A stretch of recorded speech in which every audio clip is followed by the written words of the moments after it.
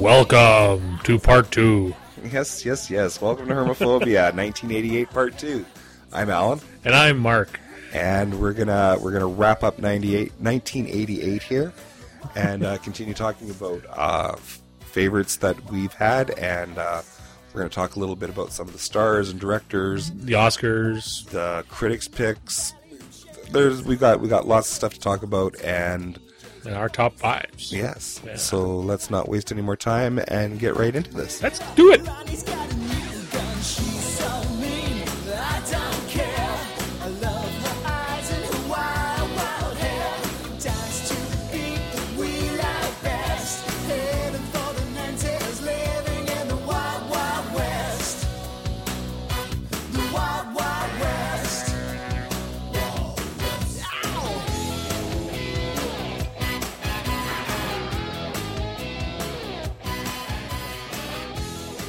We're moving into probably what is my favorite part of doing this, and that is talking about some of the breakthrough performances and directors of the year in question, this time being, of course, 1988.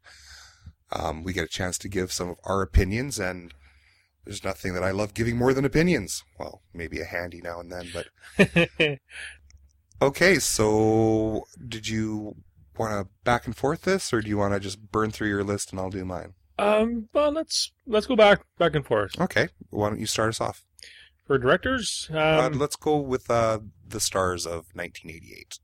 Alrighty, in no particular order, I would have to go with Gene Hackman for his performance in Mississippi Burning.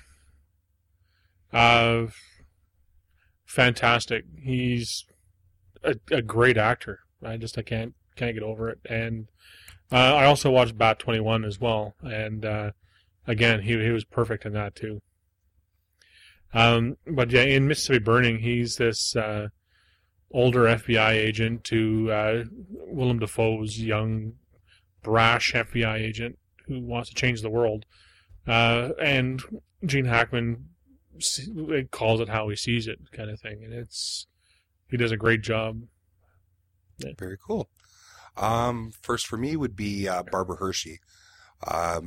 She'd been around for a long time, like since the 60s, I think, playing a lot of flower children and stuff like that through the 70s, appearing in like TV westerns and stuff like that. In the early 80s, she was in The Entity and stuff, but she really broke through in 88. She had a huge hit with Beaches, and also she had a huge critical success with The Last Temptation of Christ. Yeah, and her performance in The Last Temptation of Christ was amazing. She's a great actress, you know. Her longevity is because not only did she have an absolutely beautiful face, but she had the talent to go with it. Mm-hmm. And Beaches and Last Temptation really gave her enough steam to carry on her career and start doing some better stuff, and stuff that she could sort of lead with as well. So that's why I picked Barbara Hershey as one of the 5 stars of 88. Awesome. Staying in the female vein, Glenn Close from Dangerous Liaisons. Just her acting in this just elevated her to almost like Meryl Streep status for like leading lady roles. Just stunning. Like they're, it's hard to describe. She has an amazing body of work. I mean, prior to this, she'd done The World According to Garp and Jagged Edge and Fatal Attraction and stuff like that. It was just solid performance after solid performance. But I think she kind of got, to be fair, Dangerous Liaison still kind of portrays her as that maybe overly strong, kind of masculine kind of woman, but with this really biting sense of humor that we really hadn't seen from her before. She bats it out of the park, and then some in Dangerous Liaisons. It's just a perfectly done role for her. Yeah. For me, I picked Tim Robbins. This was a big year for him. Again, a big critical hit with Five Corners, and critical and box office hit with Bull Durham. Yeah. It was a great year, and this is the year that gave him enough steam to, start picking up projects as a director, as a writer, and everything else. Being able to pick and choose. Yeah. As well. Yeah, and it made him a major force in film history. Mm-hmm. Awesome. I also had Dustin Hoffman for his role in Rain Man. Again, he is the consummate method actor. He gets into his role really well. Like he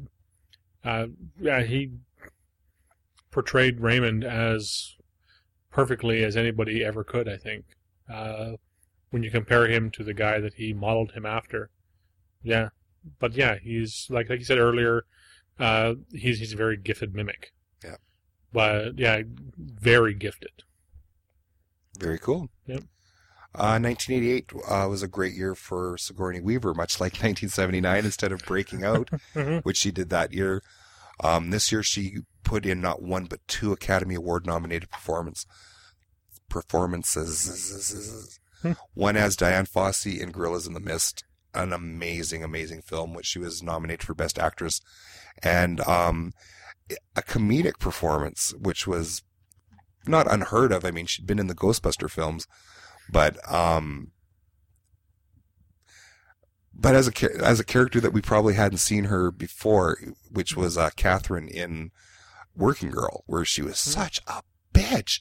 I mean, Sigourney Weaver is always the woman on screen that we were used to cheering on and getting behind, whereas in Working Girl we wanted to see the bitch go down. But still, and you still loved her after it. You know what I mean? Like she's amazing, and I mean, 1988 was really a year for her to shine.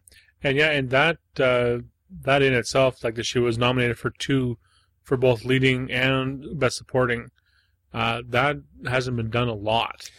It hasn't been done a lot, but when it has, generally the actress or actor in question will win at least one of the 2. Sigourney Weaver went home empty-handed that night, which is almost unheard of. Yeah. Yeah. My next 2 stars are both from the same movie, but I'll start with one. Michael Palin as the bumbling hitman in A Fish Called Wanda. Everybody knows him from Monty Python, but his character is so fleshed out and so rounded in this, and even though he is a hitman, you love him, and his affection for his fish, it's just a brilliant performance by Palin. Cool. You said there was 2? Well, but we're going to go back and forth. For me, next is Bruce Willis. Bruce Willis transcended television, and he became a major film star, a major action star. His turn as John McClane is every action film afterwards was modeled after that film. Every action leading star was modeled after his performance in Die Hard.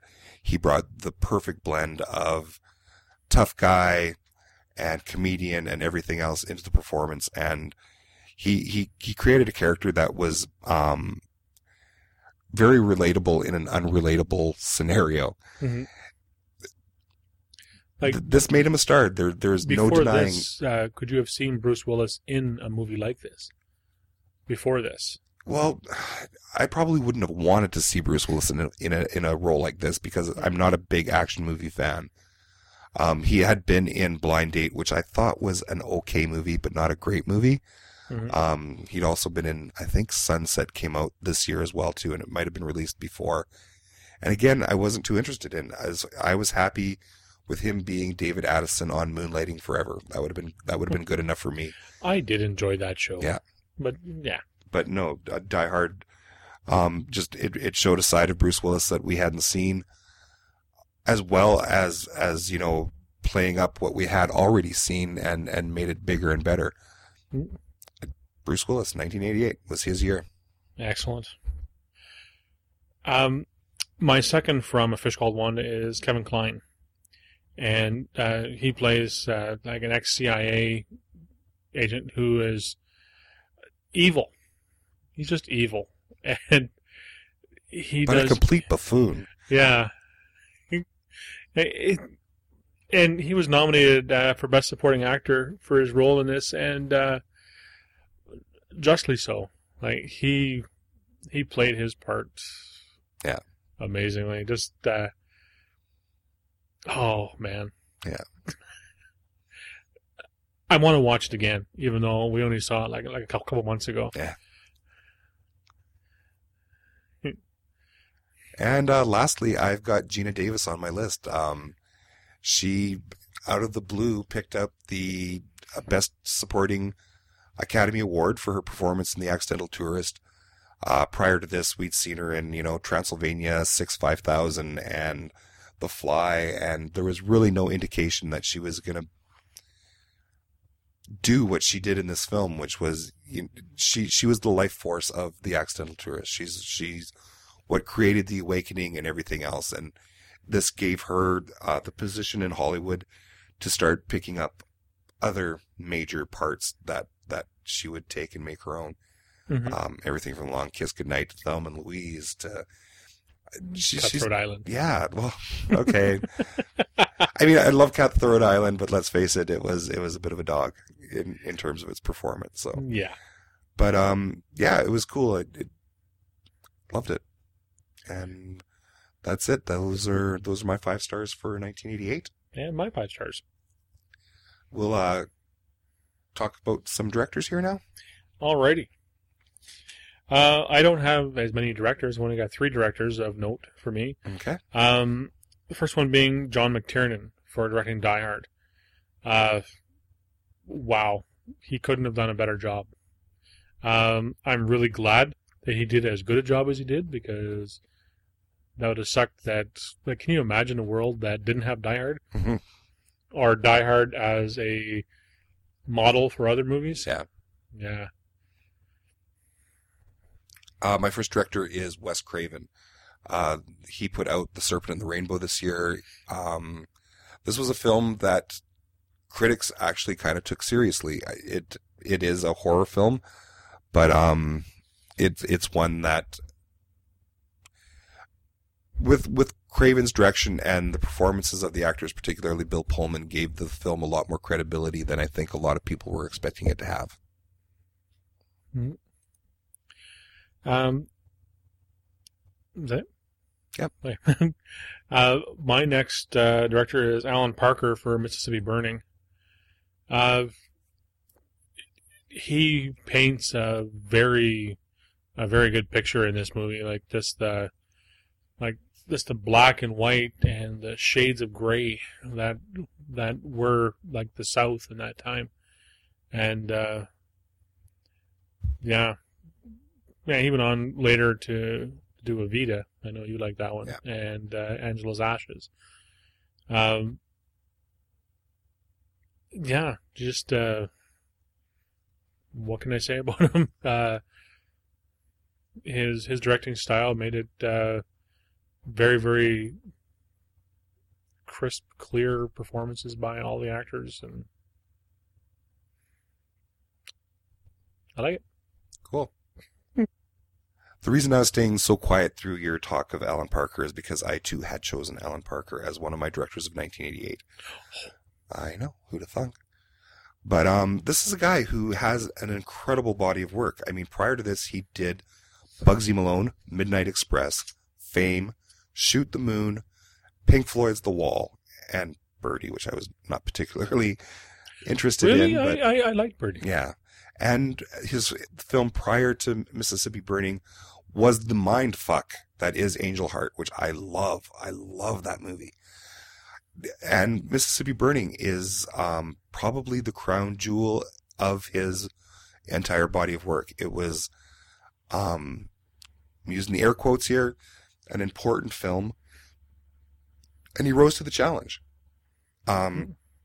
He went on to do The Commitments and Evita, as you said, but I think Mississippi Burning is going to stand as his masterpiece.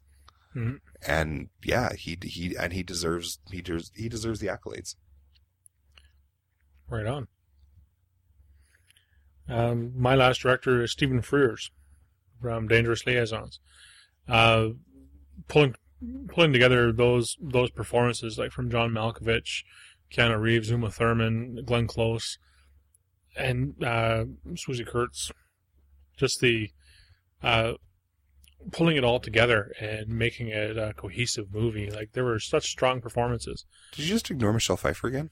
I did. Holy shit. What am I doing? I don't know, but you've got to hate on for that woman. I don't. I love her. I love Michelle Pfeiffer. I'm sorry, Michelle. If you ever listen to this, I'm sorry. I love you. But yeah. And yeah, he went on from here to do The Grifters. Hero, a movie I didn't really care for that much. But yeah, The Snapper, The Van, High Fidelity, Dirty Pretty Things. Oh, and I loved that movie. That was fantastic. And The Queen and Mrs. Henderson as well. But and The Deal. The sequel to The Queen. You also did High Fidelity. As I said. Oh, did you? Yep. Okay. Me too. I've got Stephen Frears on my list. Imagine that. Well, and I had been a Stephen Frears fan prior to this. I mean, I loved Prick Up Your Ears, Sammy and Rosie Get Laid, My Beautiful Laundrette. Oh my God, that is such a great movie. But this was his breakthrough year stateside. Dangerous Liaisons was a huge film, and it gave him the keys to the city, where he was able to make The Grifters and the films that you mentioned. Actually, The Van and The Snapper and stuff like that was sort of his return back to England. But the American films that he did up to Hero were probably his kind of power films, you know what I mean? Like The Grifters, Dangerous Liaisons, those were both highly, highly acclaimed films. And when he did come back and start doing stuff like High Fidelity and stuff like that, then he sort of got that attention back again. But Dangerous Liaisons was a major turning point for him. Mm-hmm. Also on my list, I had Ron Shelton, who as a first-time director was absolutely did an amazing job with Bull Durham, and he too would end up making a fairly impressive body of work. But my number one, nearest and dearest to my heart, David Cronenberg. Of course. Dead Ringers. I was going to say Twin Peaks. Where the fuck would that come from? David Lynch, maybe. Yeah. Hangover head. But Dead Ringers, this was the movie that, I mean, yeah, The Fly was hugely successful and everything else, and it got great critical attention and everything else, but Dead Ringers solidified Cronenberg as a director that critics and eventually those who garner and give awards would finally give the credibility that he deserved to. I mean, he was overlooked for the Academy Awards for Dead Ringers, but we showed him the love in Canada, and I mean, he would go on to make films that were so divergent from what he was doing before. He wasn't making horror films anymore. He was doing stuff like Crash and M. Butterfly and Spider and A History of Violence. Oh, and, yeah. It was a major turning point for him, and he started getting the respect that he deserves. Yeah, and he stopped making really strange, hard to follow movies. But I'll disagree with you on that, because he thematically, his films kind of remain the same. He diverged in that they weren't graphically horror films, but they were still horrifying in sort of the psychological element, and like Spider. Yeah, that was, and he still maintained the sort of disassociation between man and his environment, and how man still continues to evolve and everything else. I mean, that was a big theme in in Dead Ringers even was that, you know, these two fucking drug-addled gynecologists were believing that women were mutating and required special instruments to, you know, work their funny parts. Their funny parts. But it was probably after this, too, that he started getting, like, bigger and bigger named actors. Oh, everybody wanted to work with him. In his roles, yeah. Everybody wanted to work with him. I mean, yeah. I mean, Holly Hunter, who had just won an Academy Award as Best Actress for her role in The Piano, what was the first thing she did? Crash. Which is so fucked up. I mean... And it's so not The Piano.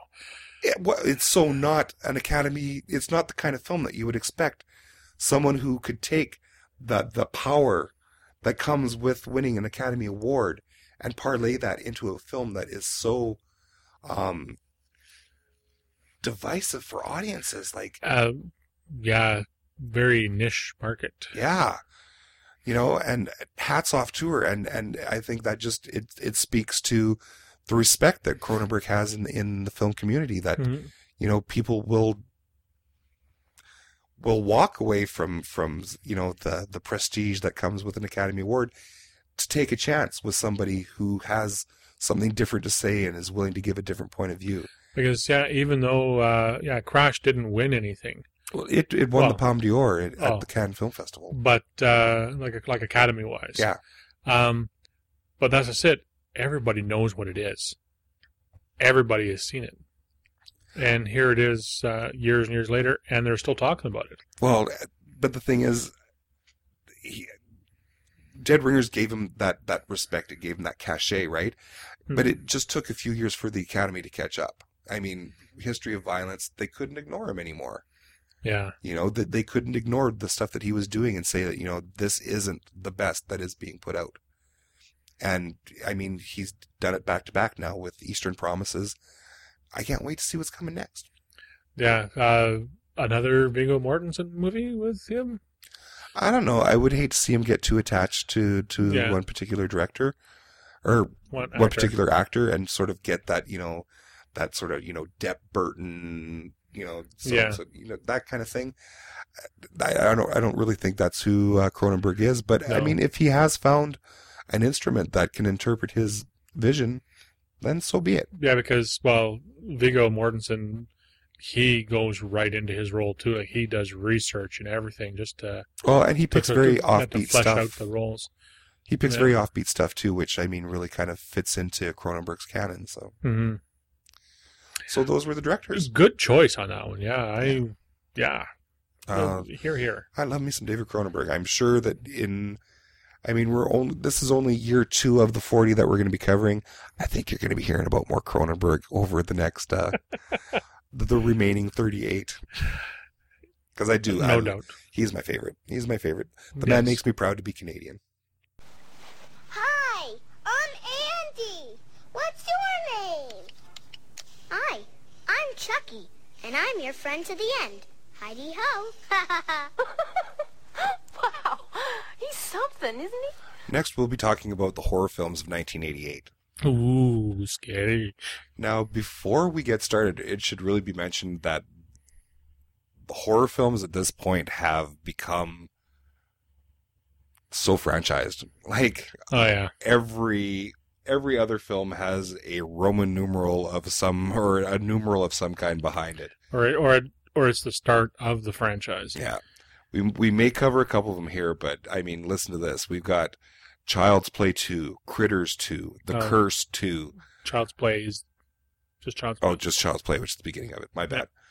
We have Friday the 13th, Part 7, Halloween 4, Hellraiser 2, The Howling 4, Maniac Cop, Phantasm 2, Poltergeist 3, The Seventh... Oh, no, that's not... I was just fucking with you, as I didn't really make a mistake. Sleepaway Camp 2 and 3, and Waxwork, and Witchcraft. All of which were either the beginning, middle, or end of a franchise. Mm-hmm. Crazy. Indeed. So, you know, it's kind of funny, because you think about how much we bemoan the fact that they keep making remakes, that Hollywood's out of ideas. I mean, back in '88, they didn't really have a lot of new ones either. Yeah, but strangely enough, they did like 2.5 times more horror movies in '88 than they did science fiction movies. Oh yeah, There's only 17 science fiction movies. There were 45 horror movies. Yeah. Like, because horror rocks. And it pays the bills. Yeah. So the first film we're going to talk about is Wes Craven's The Serpent and the Rainbow, which starred Bill Pullman, as we'd mentioned earlier. Pullman plays a employee for a pharmaceutical company who goes to Haiti to investigate this drug, which is being used in voodoo practices to make people zombies. It basically puts you in a state of suspended animation where you appear to have no heartbeat or anything happening, and it was believed in the voodoo culture that when you came out of this state, you were undead. This causes some animosity amongst the voodoo community, and they really don't want him doing this, and it kind of becomes it becomes sort of a supernatural horror film as it progresses, but it's a great movie. Yeah, I last saw this probably like 2-3 years ago, and I enjoyed every minute of it. Yeah. Yeah. And I mean, again, Craven's old hat at horror. He knows what he's doing, but Bill Pullman really, I think, gives it such a centered performance that you get sucked into it. I mean, you really do believe in this guy and what he's going through. So, next up is Ken Russell's The Lair of the White Worm. Now, are you familiar with Ken Russell? Is he the husband of what's her name? Well, I'm sure his wife has a name. Yeah. I'm not too sure what it is, but Ken Russell has had a very long film career as a director. Did he do Kafka? No, you're thinking of Nicholas Roeg. That's what I said. His film career started back in the 60s, where he was doing films like Women in Love, The Music Lovers, The Devils, Savage Messiah, Tommy, Valentino, and in the 80s, he kind of had a sort of reversal of fortune. Altered States was probably the last big film that he did, and then after that, he still made great films. He just didn't get an audience to see them. Crimes of Passion was probably a big turning point. Great film, didn't get an audience. Gothic, another great film, didn't get an audience. Salome's Last Dance, same deal. And then there was Lair of the White Worm, which is based on a Bram Stoker novel. And it's crazy. It's fucked up. Just like Bram Stoker was when he wrote it. Yeah, he was all crazy with the syphilis at that point. And, it's about this couple of girls who have this property in England, and these guys are... This one guy in particular is excavating. He finds a skull. They figure it might go back to this whole legend of this giant serpent that lived in the area. And at the same time, Lady Sylvia returns. And as we find out, she's sort of a pagan that worships this beast, this mythical beast, and is ready to resurrect it. I can't give the film justice by trying to synopsize it. It's one of those films you have to see it to enjoy it. Yeah. Hugh Grant's in this in a kilt. Hugh Grant, yeah, it's an early performance by Hugh Grant. Sammy Davis is in it, Catherine Oxenberg, and Amanda Donohoe, who is... It's gorgeous. I love her for this film and this film alone. Yeah, I enjoyed watching it a lot just because it was so fucked up, and Amanda Donohoe gets her kid off completely in it. I enjoyed that. Dude, we established the fact that you just had a birthday. Yeah. And you're of age where the nudity factor shouldn't really be a factor anymore in what movies you're watching. Hey, shut up. We're talking 20 years ago. which at that point you were still 63, and it shouldn't have really mattered whether or not there's any nudity. I'm just saying. Be quiet. Okay, next up we're going to talk about George Romero's Monkey Shines, a experiment in terror, as the subtitle says. This is a movie about a young college student. He's an athlete, played by Jason Bay, who goes out for a run one day and is hit by a car and left quadriplegic. His buddy, played by John Pankow, is a scientist who's been experimenting with some monkeys, and when his experiments are sort of being threatened, he liberates one of the monkeys from the lab and has it trained to be a companion for his friend. And up to this point in the movie, you have, some intrigue happening and, pathos with the fellow who's just become quadriplegic and everything else.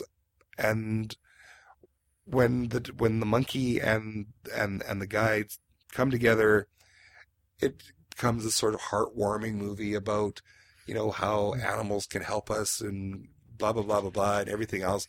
And then it starts getting a little fucked up. That's a simple way to put it. Yeah, this is a really, really great film and virtually unseen. I don't think too many people know about this movie. It's not in, it's not a Romero zombie film, so I don't think that many people paid attention when it was released. But it is a really, really good film. Yeah, and yeah, I always wanted a little capuchin monkey when I was younger. It was they were so cute. You got to see them in like Little Rascals. They had them in there. But yeah, this monkey cured me of that. But she was still sweet, Ella. Yeah, I don't think so. Yeah, it's a cool movie, and you know what, we watched on Graham Norton what Brandon Fraser was saying about the monkeys too, right? Oh yeah, they just tear apart the set and sit in the rafters and masturbate. So, do you really want that in the house? No. Okay. No. Next up is Hellraiser 2, or Hellbound Hellraiser 2, the sequel to Clive Barker's Hellraiser. This time he handed over director control to a fellow named Tony Randall, and no, not that Tony Randall. This is a guy, I mean, I was just looking over this Tony Randall's filmography. What happened? Like, he did some, like, Playboy Inside Out episodes and, like, some bad Amityville remake or sequels, and it's just been a steady decline ever since. And yet somehow he made what is almost, if not as good as better film, if not as good as a better film than the original Hellraiser. He plays with the narrative a little bit. The movie picks up where the last one left off, except now Christie's now in an institution where there's a rather diabolical doctor trying to resurrect the Cenobites and wreak havoc once again. But the movie has this really kind of fucked up dream quality to it, and it is very graphic in its portrayal of blood and violence and stuff like that. But it's gotta love that. But it's just, it is a really, really cool movie. Barker was again a writer on the film, but he kind of stood back and let this other guy take control and made a really, really good movie. Awesome. Next up is The Blob, one that you wanted to speak of. Yeah, it's a Blob. It's a remake of the 1958 classic. It was kind of cute and corny, and I rather enjoyed it, though. It's a fun movie. Yeah, it stars Kevin Dillon and Shawnee Smith. You might know Shawnee Smith more from her new performances in the Saw franchise. But yeah, I fell in love with her in summer school. She was so great in that. And I watched her in Becker. Oh yeah, she was Linda. Was that her name, Linda? I think so. Yeah, and Kevin Dillon is working a fucking mullet like you would not believe in this movie. Oh man, yeah, 1988 was the year of the mullet. I saw it a few times in movies. Yeah. But yeah, it's a great little movie. This asteroid hits the Earth. It turns out it wasn't an asteroid. It was a military science experiment gone awry. And it's this bacteria that mutated, and now it's a blob and killing people. It's the big purple mucus. Yeah. Should also be mentioned that this is, in fact, a remake of an earlier film that starred Steve McQueen. Oh, it was Steve McQueen in, Yep. in the 58 version? Yep. Ah. Awesome. Next up, we have Child's Play. Ah, yes. Child's Play, the beginning of the Chucky franchise. Starred Chris Sarandon. Who was Susan Sarandon's first brother. husband. Oh, First husband. first husband? Wow. Yes. What the heck was his... Oh, no. I'm thinking of somebody else. That's the brother and sister. Anyways, never mind. These aren't the droids you're looking for. Also Brad Dourif in his second performance this year. He was in Mississippi Burning as well as a sheriff's deputy. But this one here, he plays a career criminal who just happens to know a little bit of voodoo. And he sends his spirit into the doll of Chucky when, who was a good guy, or a good fella, a good buddy. Good guys. Yeah. Good guys, yeah.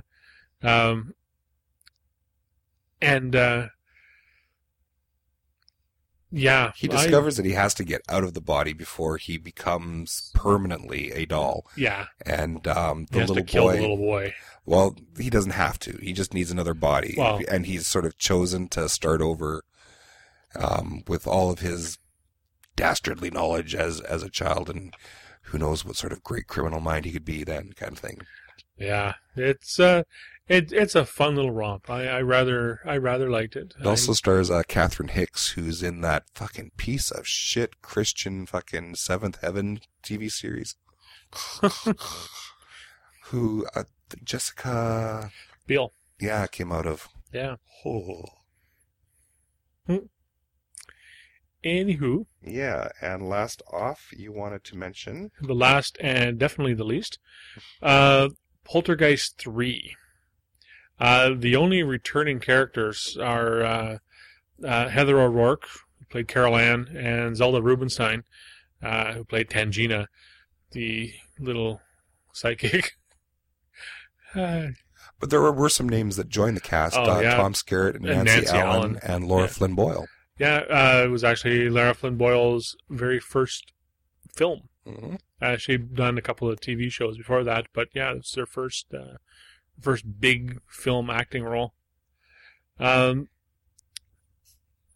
was a bit of controversy about this movie at the end because Heather O'Rourke, the little girl, died before they had finished filming the ending. Like they had done an ending for it, but they wanted to ramp up the horror quality, so they were going to be reshooting the ending. And she ended up dying from some little bacterial infection or something. Or was it pneumonia? Or... No, I think she had some sort of... It was a long-term disease. She'd had it for... Yeah, she was in... I believe she was on the Happy Days at that point as well, too. Heather O'Rourke, the little girl? Yeah. Cardiopulmonary arrest and intestinal stenosis. Yeah, but she had some sort of long-term... Yeah, she was on Happy Days, Webster, Still the Beaver. Why you argue with me about this sort of stuff? This is my era, dude. Yeah. But boo. Where was I? They ended up reshooting the ending for the movie with her stand-in in makeup, and it was just a fairly shitty movie all around. I got nothing to add. It was very underwhelming, to say the least. Yeah, and it's too bad because it did have some good actors in it, but Nancy Allen, who had just done The Hidden before that, Well, no, it wasn't The Hidden. What was that? Oh, RoboCop, you mean? RoboCop, sorry. Ooh, wow, where'd I get The Hidden from? I don't know. Crazy. Oh, no, I'm thinking John Travolta's movie, Blowout. Blowout? Well, that was That was years 81. before. Yeah. Wow. She was in Carrie and Dressed to Kill and all sorts of good stuff. She was married to Brian De Palma. Ah. Yes. That makes a little bit of sense. There you go. Arnold, darling, what do you know from raising a child? What's to know? Whenever there's a problem, I simply imagine how you would solve it.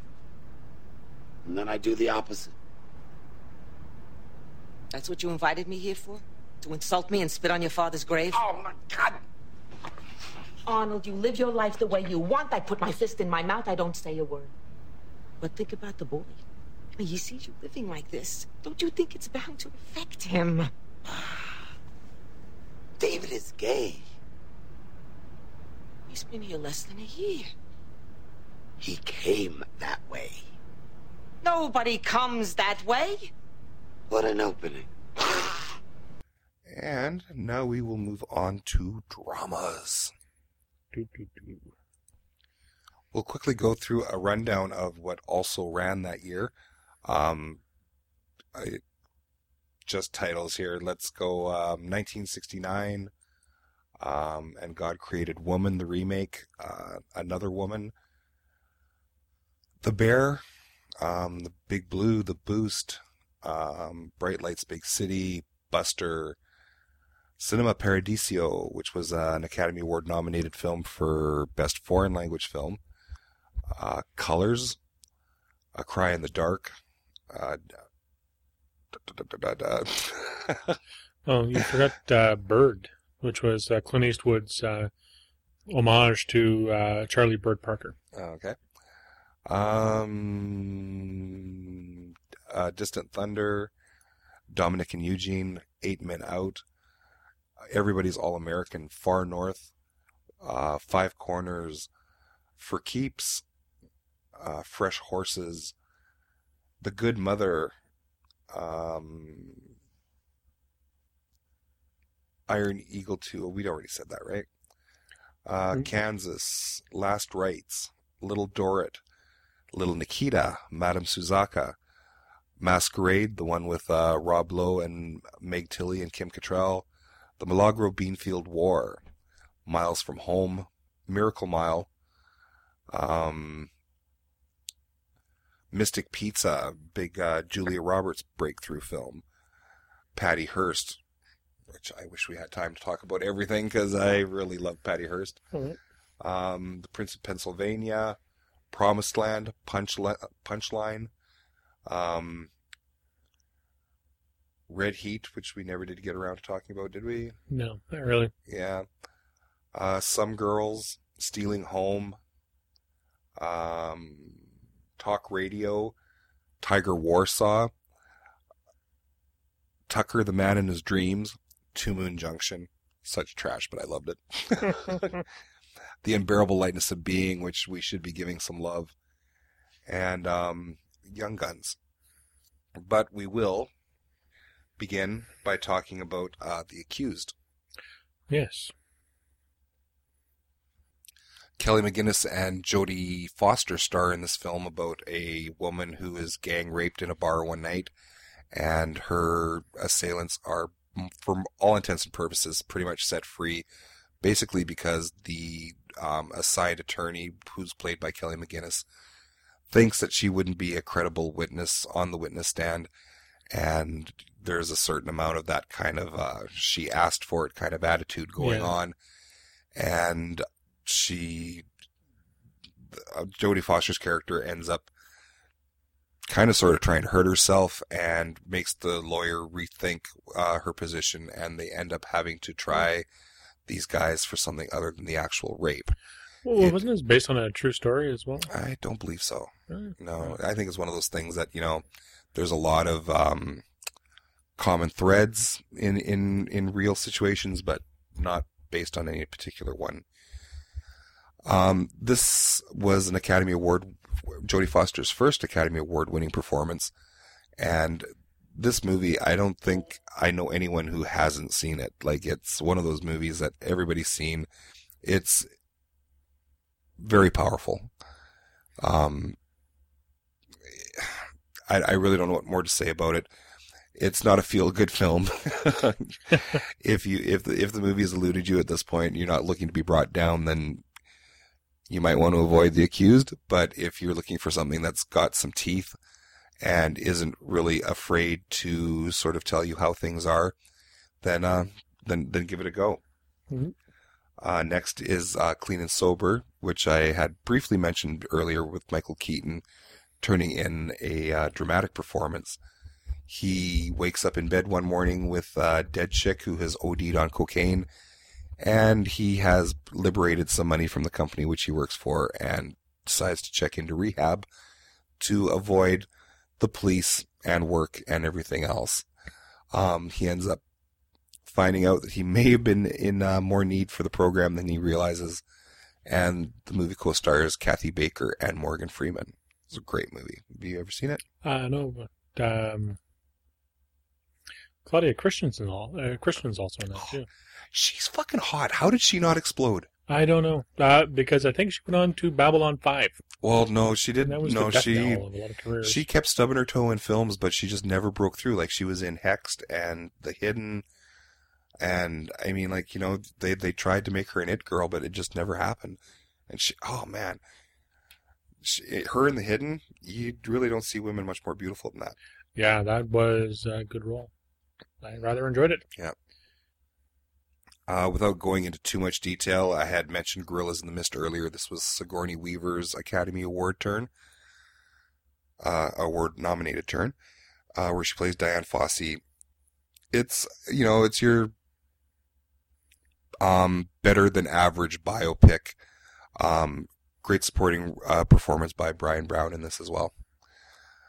Grave of the Fireflies. This was a Japanese animated film about a brother and sister who were orphaned by fire bombings during the Second World War and sort of the strife that they had to endure afterwards. For an animated film, you don't generally see stuff that's this powerful. I was thoroughly impressed with it, and can't recommend it high enough. Made me cry a little bit.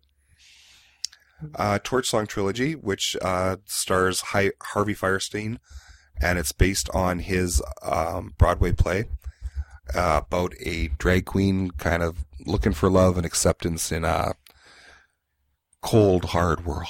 That kind of trivializes things a little bit, but it is just an amazing film. It also stars Matthew Broderick, and Anne Bancroft, Brian Kerwin, and Karen Young. It's about humanity. Don't let the gay theme put you off. If that's kind of something that bothers you in film, it's really got a lot to say about acceptance and sort of the conditions that we love. Mm-hmm. Costa Gravis' Betrayed stars Deborah Winger and Tom Berenger. She plays an FBI agent who poses as a custom combiner who is investigating the death of a online or on-air radio personality, kind of in the vein of a Howard Stern kind of thing, sort of a provocateur who ends up getting gunned down by a white supremacist group. She ends up becoming quite involved with Tom Berenger's character and his family. And it really, we talked about Mississippi Burning and we've talked about Hairspray and sort of how they deal with racism. Betrayed kind of asked different questions about it, sort of like, you know, I don't really know how to say it without giving too much away, but it is a man who subscribes to that sort of ideology completely dark. You know what I mean? Mm-hmm. Like, is his heart completely black, and is there hope for the children being raised in that environment? And it poses a lot of questions. Costa Gravis does sort of politically. He during the 80s he did a series of sort of politically themed films, and he kind of approaches stuff from a different angle, and it's really cool to see how he does it. You'll probably see this tomorrow. Yeah. We've finally tracked it down on zip.ca, which is the Canadian equivalent of Netflix. And it just didn't come in time. Yeah, and it was actually written by Joe Esterhaus. Yeah. Who gave us like Flashdance, Basic Instinct. Yeah. Showgirls. Showgirls, Jade. Yeah. And you wanted to speak about The Vanishing. Yes, the original 1988 version of The Vanishing, also known as Spoorloos. Yeah, it's about this guy and his girlfriend that are taking a trip to France in order just to have a vacation or to see where he's from. And see underpants? Yes, I see London. I see France. But, yeah, and they go to a gas station rest stop area. They had a little fight earlier. And she goes, everything is reconciled that he's aware of, and she goes to get them some drinks and doesn't return.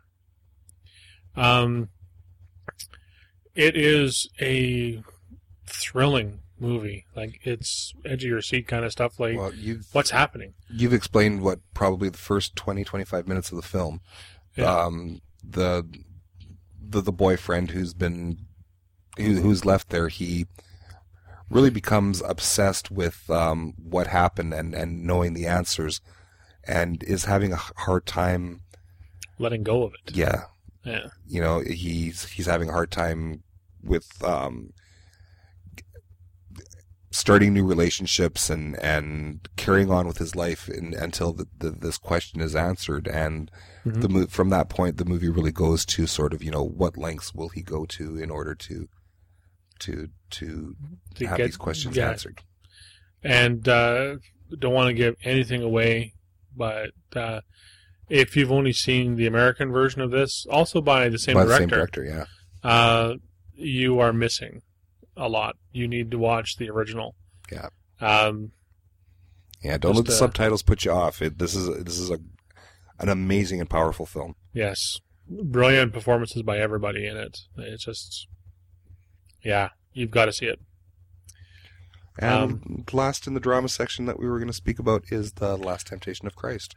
Yes, movie by Martin Scorsese, starring Willem Dafoe, Harvey Keitel, Barbara Hershey, who we mentioned before. Fairly decent performances. This is Willem Dafoe's second movie of the year. He did Mississippi Burning as well. Follows the life of Christ after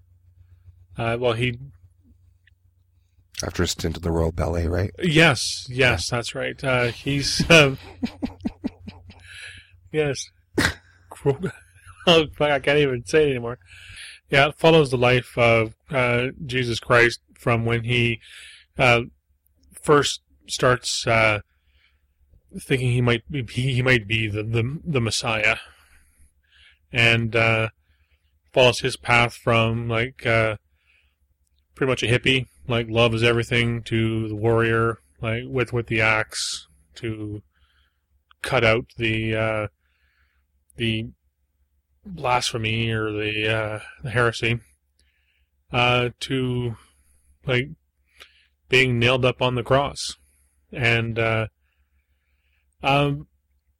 not really my cup of tea subject matter wise, but beautifully shot. Very stark landscapes. Well, I think what's really of note of Last Temptation of Christ is that it was severely protested by Catholic League, amongst others. Mm-hmm. And, I mean, controversy aside, this is a big departure for Martin Scorsese, who, I mean, is mostly famous for doing films about the mafia and sort of really characters from the sort of the underbelly of society, and, you know, things like Taxi Driver and stuff like that. I think it's very cool to see him sort of expand what it is that he does. This is probably only one of 2 period films that I can think of that he did. The other being The Age of Innocence. And I think this was his follow-up to The King of Comedy, which again was another departure, because I mean, you don't really think Laughs a Riot when you think Martin Scorsese's. No. I know that you're very underwhelmed by the film. I know we sat down to watch it, and I wasn't in the frame of mind to watch the movie at that time, but I know that I had seen it prior to that, and I enjoyed it. I thought it was really, really good. I didn't care for Harvey Keitel's performance in this. I don't know. He just seemed to be playing Harvey Keitel and everything he's been in. I think it could have been cast a little bit better in that position, but Willem Dafoe did his normal angst-ridden performance as Christ. Very, very decent. And I think the whole controversy thing was, like Christ wouldn't have shacked up with a woman. That's what the Catholics were all up in arms about. Well, and he doesn't in the film. I mean, this is an imagining of what his life could be rather than, The Last Temptation of Christ wasn't that, he was partying with hoes and doing belly shots and shit like that. It was that he thought of having a different life than the one that was imposed upon him. Yeah, a normal, everyman life. Yeah. And if the Catholic League would have actually watched the movie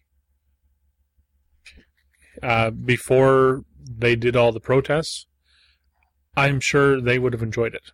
Wow, dude. You don't go protesting something informed. Like, what the fuck? I know, especially the church. Like, who would have thought? My name isn't Michael. It's Danny. My parents are Arthur and Annie Pope. They're in trouble with the FBI for blowing up a napalm laboratory in 1971. There was a man who was almost killed. A janitor who wasn't supposed to be there. We put Sam on the birthday cakes, on all the birthday cakes. Because we change our names every time we move. I've been doing this since I was 2.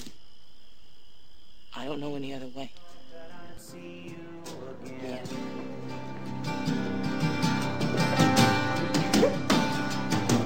Don't you look down upon me, Jesus. You gotta help me make a stand. Just got to see me through another day. My body's aching and my time is at hand. I won't make it any other way. Oh, I see fire and I see rain. Seen sunny days that I thought would never end. I've seen lonely times when I could not find a friend. But I always thought that I'd see you again. As sort of a snapshot to the critical consensus of 1988, we'll take a look at the top 10, the top 10 lists of Gene Siskel and Roger Ebert, who were widely considered the critics of choice. Absolutely. Yeah.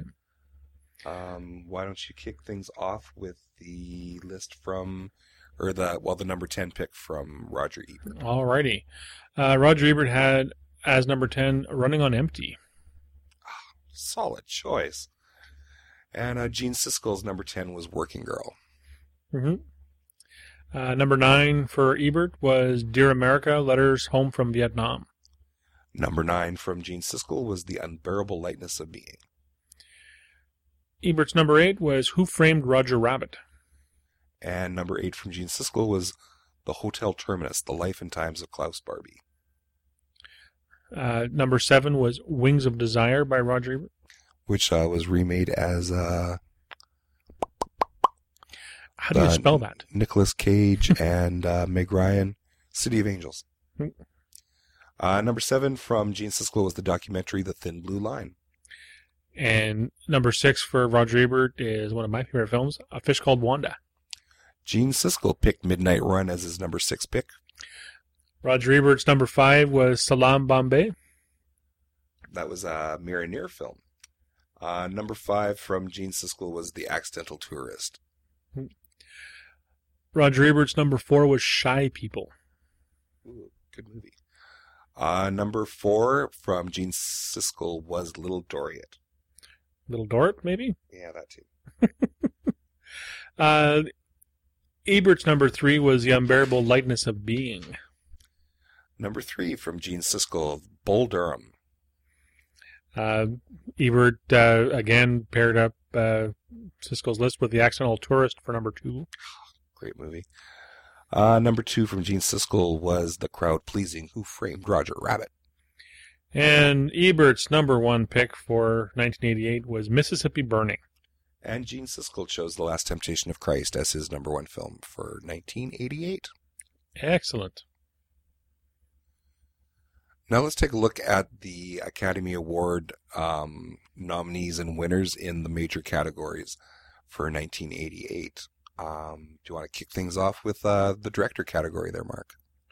I would like to, if I could find it. I'd love to kick this off. Directors were Martin Scorsese for The Last Temptation of Christ, Alan Parker for Mississippi Burning, Mike Nichols for Working Girl, Charles Crichton for A Fish Called Wanda, and Barry Levinson won it for Rain Man. In the Best Supporting Actress category, we had, as mentioned, Sigourney Weaver in Working Girl, Michelle Pfeiffer, the ignored Michelle Pfeiffer by I love Mark, you, Michelle. in Dangerous Liaisons, Frances McDormand in Mississippi Burning, Joan Cusack in Working Girl, and the winner was, of course, Gina Davis in The Accidental Tourist. In the Best Supporting Actor category, we had Dean Stockwell in Married to the Mob, River Phoenix in Running on Empty, Martin Landau in Tucker, the Man in His Dream, Alec Guinness in Little Dorrit, and Kevin Kline won it for his role as Otto in A Fish Called Wanda. In the Best Actress category, there was Sigourney Weaver once again in Gorillas in the Mist, Meryl Streep in A Cry in the Dark, Michelle. I still love you, Michelle Pfeiffer. Melanie Griffith in Working Girl, Glenn Close in Dangerous Liaisons, and Jodie Foster won for The Accused. Best Actor, the nominees were Max von Sydow in Pele the Conqueror, Edward James Olmos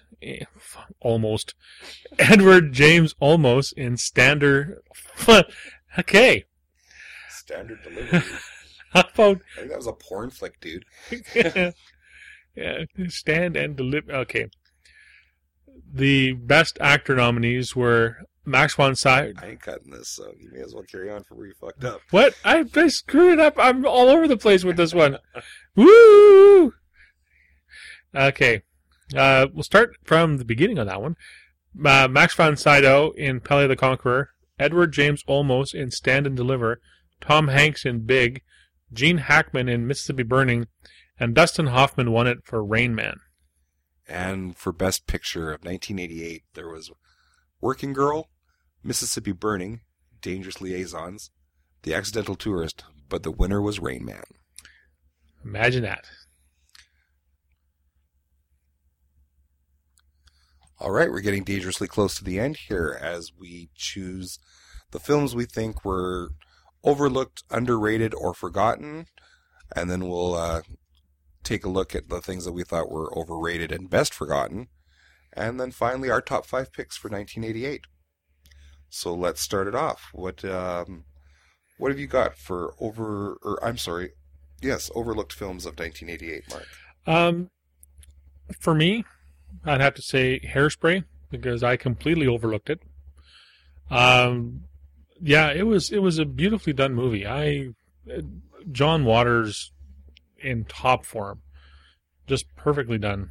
I enjoyed it a lot. Yeah, it's a great movie. And I also had Miracle Mile with Anthony Edwards and Mare Winningham. And again, that was a movie that I am not sure that I've seen before until you showed me it. And it was great. It is. It's a really good movie. And it's on slate for a remake as well. For this year, I believe. Yeah. Did you want to do a little synopsis of that? Let people know what it was about? It is a guy and a girl meet at the La Brea Tar Pits in Los Angeles at the kind of the little visitor center. And he's only in town for a short little while because he's a traveling musician, and they hit it off. And he's supposed to meet her after she finishes her shift at work, and he oversleeps because the power goes out in his hotel room. And when he does get there, he's well after her shift, and she's gone. But the payphone outside of the restaurant rings, and he answers it. And there's a frantic call from somebody saying that there is, the nuclear war has started. And they've only got like an hour and a bit to pretty much kiss their asses goodbye. And then the panic that starts from that initial phone call, which ended up being a wrong number. But it's very cool. It's just sort of how panic snowballs and it's shown in the movie too. Like it's just originally him. He is completely distraught, and then he goes into the diner, and then it just expands out there exponentially. So that within an hour and a little bit, the whole city is engulfed in this panic. Yeah. Very cool. Yeah. How about yourself? What do you got? You just have the two? I have the two because there are most likely a lot of movies there that are overlooked and underrated, but I just haven't seen very many of them. I don't know what a lot of them are. Well, let's see. I've got a few here. A lot of these I think are going to replay again in my top 5. So let's take a look at the ones that will not. First of which would be a film called A Tiger's Tale, which, again, is one that I really don't think too many people have seen. This starred C. Thomas Howell, Kelly Preston, and Anne Margrock. C. Thomas Howell and Kelly Preston are kind of boyfriend, girlfriend, kind of not getting along too well and everything.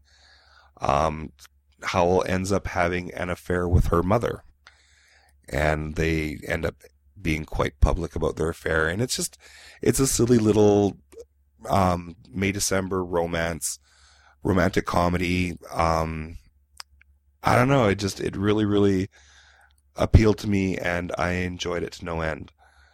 Next is The Seventh Sign with Demi Moore, Michael Biehn, and was it Jürgen Prochnow? I believe so. This is a story about a young woman who is in the last week of her pregnancy when she and her husband take a boarder over their garage, and suddenly all of the 7 signs that the Bible predict that will be the call for the end of the world start happening, and she discovers cats and dogs living together. And there you go. She discovers that she's a player in all of this. I love this movie. This movie was such a surprise for me. Like, I was expecting, that kind of apocalyptic, silliness that would ensue from a film like this, but it's so much better than its premise. And I think Demi Moore really proves herself as a leading actress in this film. I mean, she had been in several things, primarily silly stuff like One Crazy Summer and St. Elmo's Fire and stuff like that. But this was Blame It on Rio was before this too, right? Pardon me? Blame It on Rio. Yeah. But I mean, something that really didn't hand her the reins and let her run a film. And she proves that, she's engaging enough and she's strong enough as an actress to do it. And it was a really, really, really good movie. The rest are pretty much all going to appear on my top 5 here. So I will defer to you for your overrated films of 1988. Alrighty. This one here will probably get me flamed by many fanboys who consider it their version of the Bible. Akira, the Japanese animated movie about a really super boring subject. Well, actually, it wasn't a boring subject. The premise for the movie was great, like genetically altering children to try to bring them to like the next step in evolution and to be all that they can be. They had done it 30 years before and came up with Akira, who ended up using his powers and pretty much blowing up the city of Tokyo. And here it is, like 30 years in the future, and they're trying to recreate that only to control the power instead.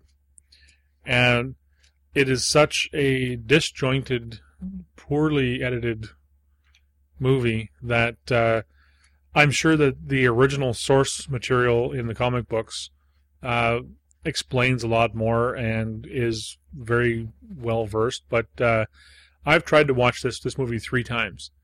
Back in about 1989, I watched the original subtitled version of it.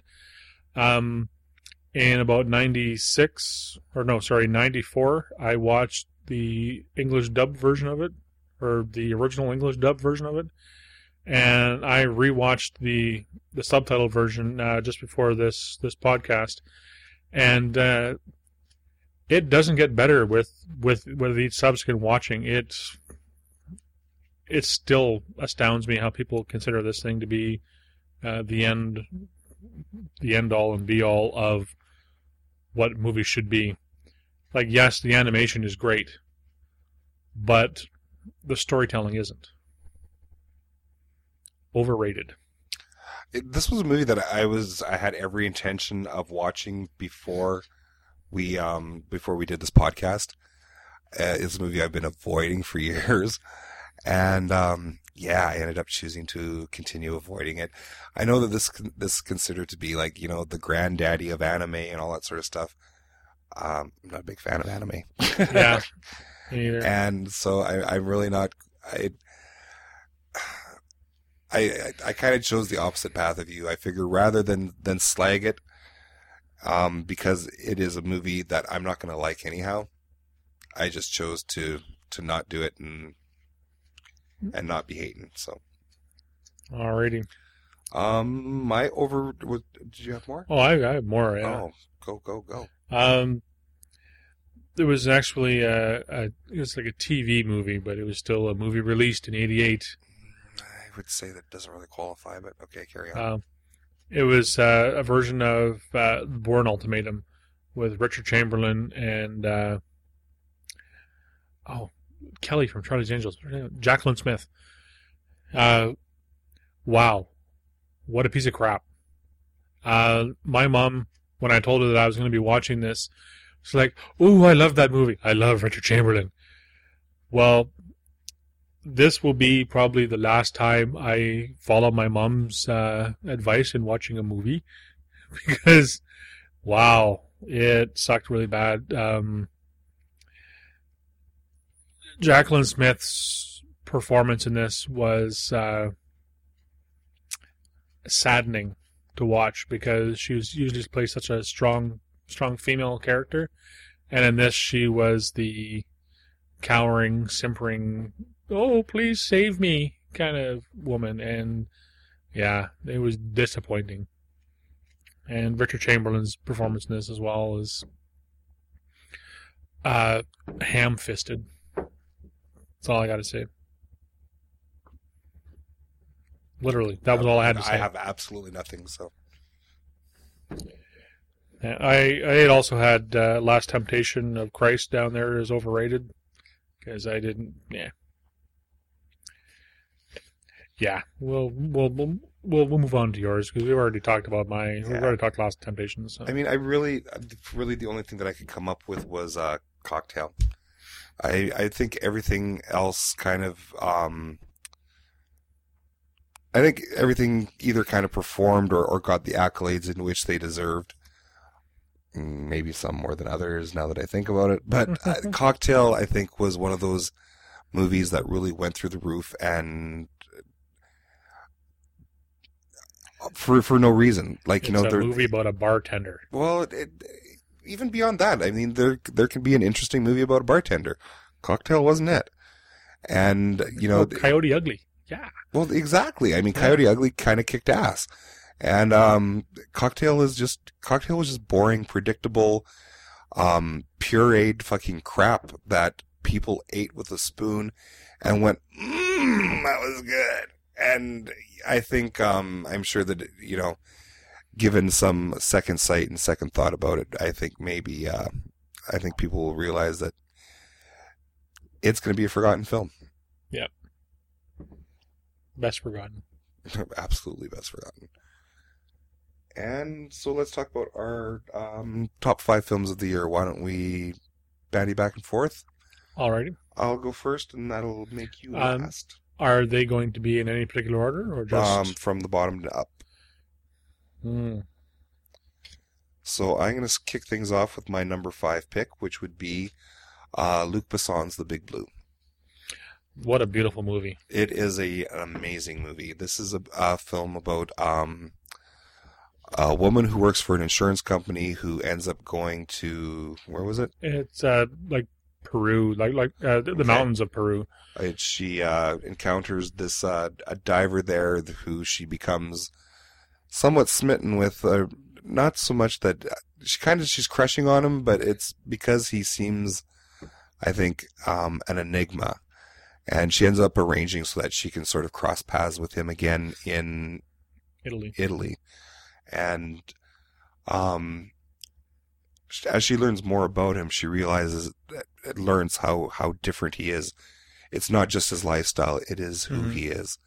Yeah. Jean Reno has a great support. Well, I guess I should talk about the cast. Jean-Marc Barr plays, what the hell is this character's name? The central character, anyhow. And Rosanna Arquette plays the girl that becomes enchanted by him, and Jean Reno plays his main rival, his nemesis, but best friend. Yeah, and probably one of the funniest roles that you'll find in a Luc Besson film, short of Ruby Rhod. It's just a great movie. It has this ethereal way about it. You become enchanted with this man the way that she does. Mm-hmm. He's almost like this missing link between the earth and the sea, and it's painful to see how he can't reconcile that divide. I really don't know what more to say, except if you have not seen this, seek it, watch it, and love it like it should be loved. If you have seen this back in the day, and you saw like the 90-minute version of it, you saw an aborted version of this film. You have to find the international version. And that's it. That's The Big Blue. Awesome choice, by the way. My number 5 would be, I think, Scrooged. Cool. Bill Murray's Christmas Carol. We've already talked about it. Yep. So can't say much more about it than we already did. Cool. Number 4 for me was The Accidental Tourist. We saw this on the Siskel and Ebert list, and this is a movie that warranted both the Academy Award acclaim that it got and the critical acclaim. It is directed by Lawrence Kasdan and stars William Hurt, Kathleen Turner, and of course Gina Davis, who won her Academy Award here. It starts off about a man who's lost his son and had his marriage dissolved because of that loss, and has sort of fallen into a void where his life really doesn't have a whole lot of meaning. It's not like he's suicidal and depressed about it or anything like that. He's just sort of floating through life, unaffected. Mm-hmm. And one day he takes his dog to be trained by this very odd, quirky woman played by Gina Davis, and she starts breathing life back into his existence. And it's so sweet and so charming and so sad and so heartbreaking. And I mean, like, it runs the gamut, and it's just, it's an incredible film. You didn't get a chance to see I this did before not. I had so many movies on my plate to watch, and I just did not get to them all, and that was one of the ones that I wanted to see. Yeah, someday I'll make you sit down and watch it.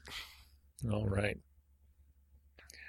My number 4, I'd have to say, would be Dangerous Liaisons. Again, a movie that we've discussed prolifically.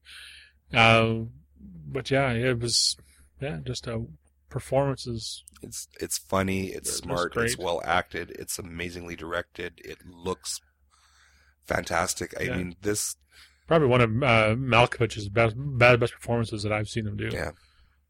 And actually, he wore his costume in this in an Annie Lennox video. Oh, Walking on Broken Glass, yeah.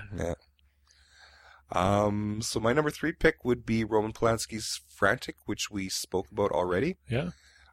Great film. Yeah, I love it. I want to watch it again. Yeah. I haven't seen it for a few years now, so it's and just to hear Grace Jones's Libertango.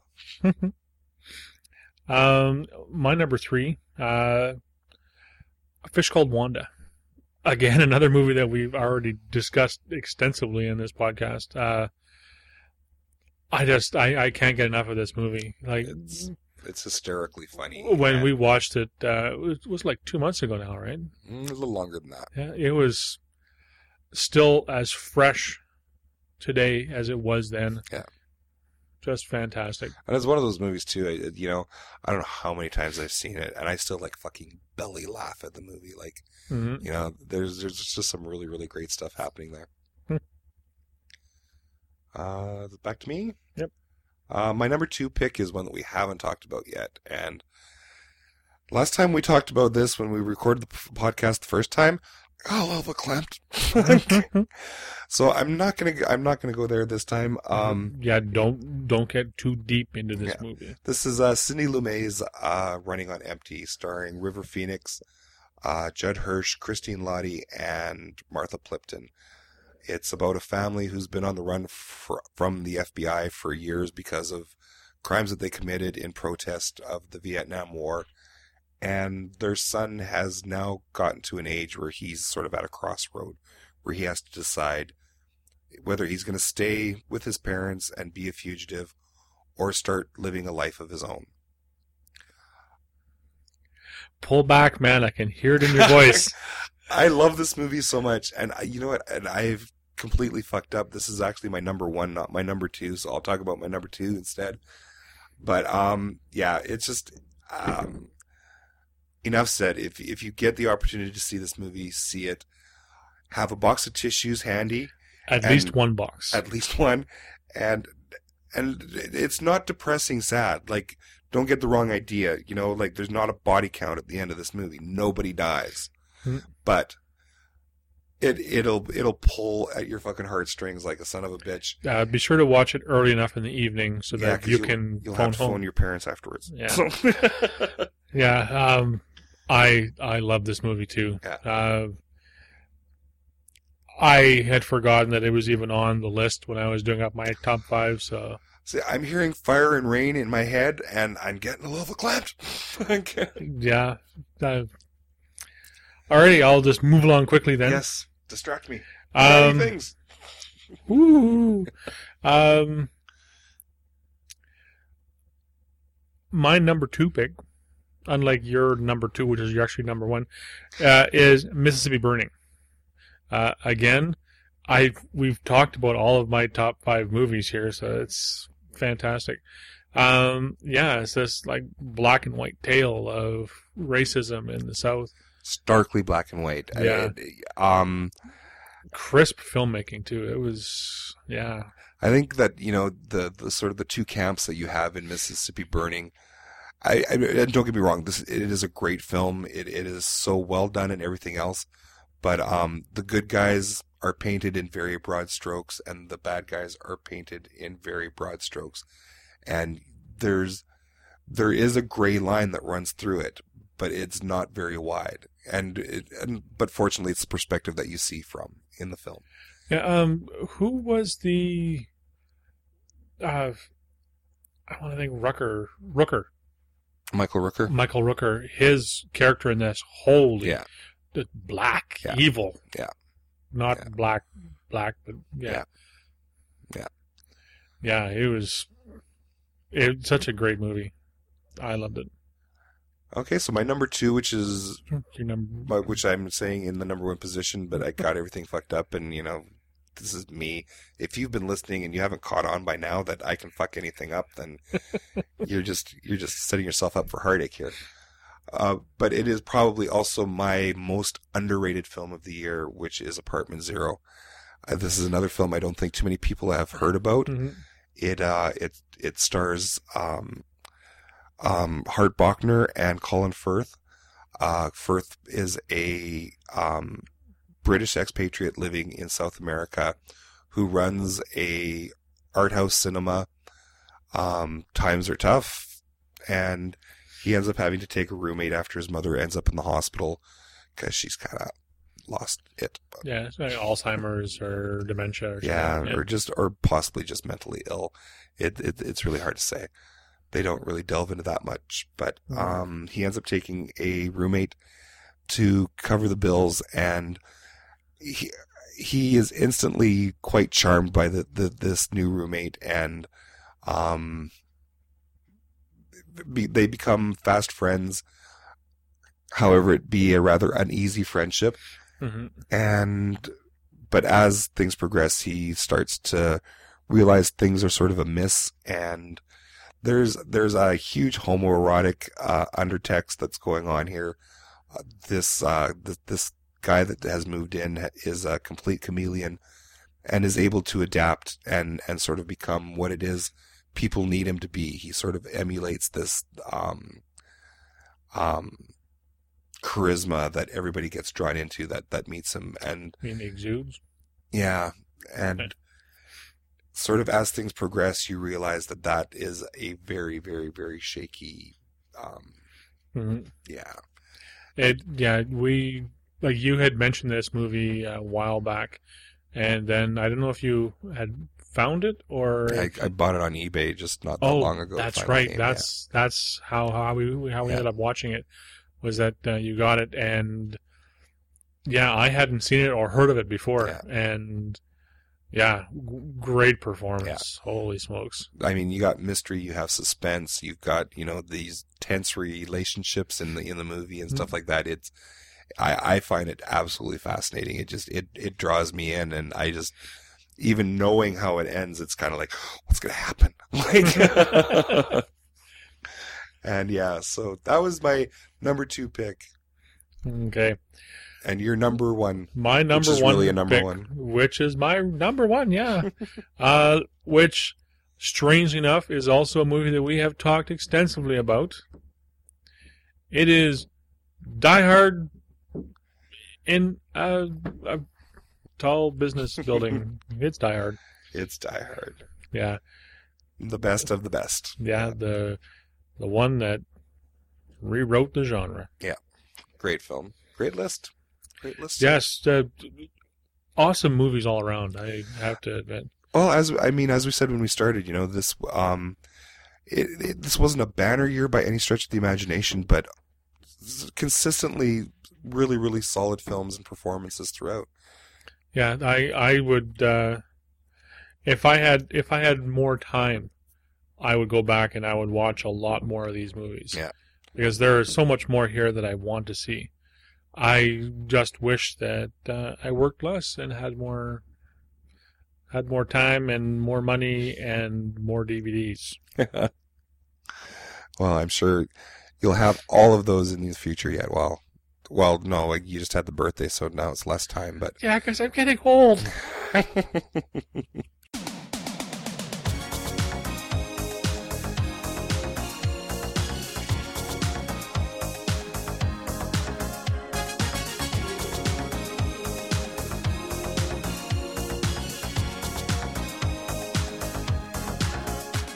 So that wraps things up for 1988. Goodbye, 1988. I hope you've had as much fun hearing about it as we have had talking about it. And, a lot. Yeah, and hopefully this will inspire you to maybe pick a movie or two that you haven't seen and give it a shot. I highly suggest Apartment Zero. Yeah, or Running on Empty. Oh. Yes. Or, strangely, if you are that 1 in 10 million people that have not seen Die Hard, watch that. Is that even possible? I know. I think people, when they're being born now, that's like downloaded into their brains. Yeah. Yeah. So next up, we're going to be talking about 1994. Yes. So bone up on that and see if there's anything that you've missed. Shoot us a note if you think that there's something that we should talk about that pertaining to 1994. Be it crap that you might like, or fantastic movies that we might like. Yeah, it's Mark's world. We're all just living in it. Okay, that's right. You can leave us comments at hermophobia.blogspot.com. Or shoot us an email at hermophobia@gmail.com. Okay, you're stepping on my toes here, dude. I was going to remind people that I'm old. They can sign into Blogspot using their OpenID account, which we had mentioned last year. If you still haven't gotten around to check that out, that is openid.net/get, and figure out how you can use that one login for a number of different sites, including Blogspot, and then you can leave us messages. Yes, he really meant last week and not last year. Did I say last year? Yeah, he did. You know what? It's been a long evening here, so anyhow, we will cut this off and let you get on with your day, and by saying good day. Bye-bye.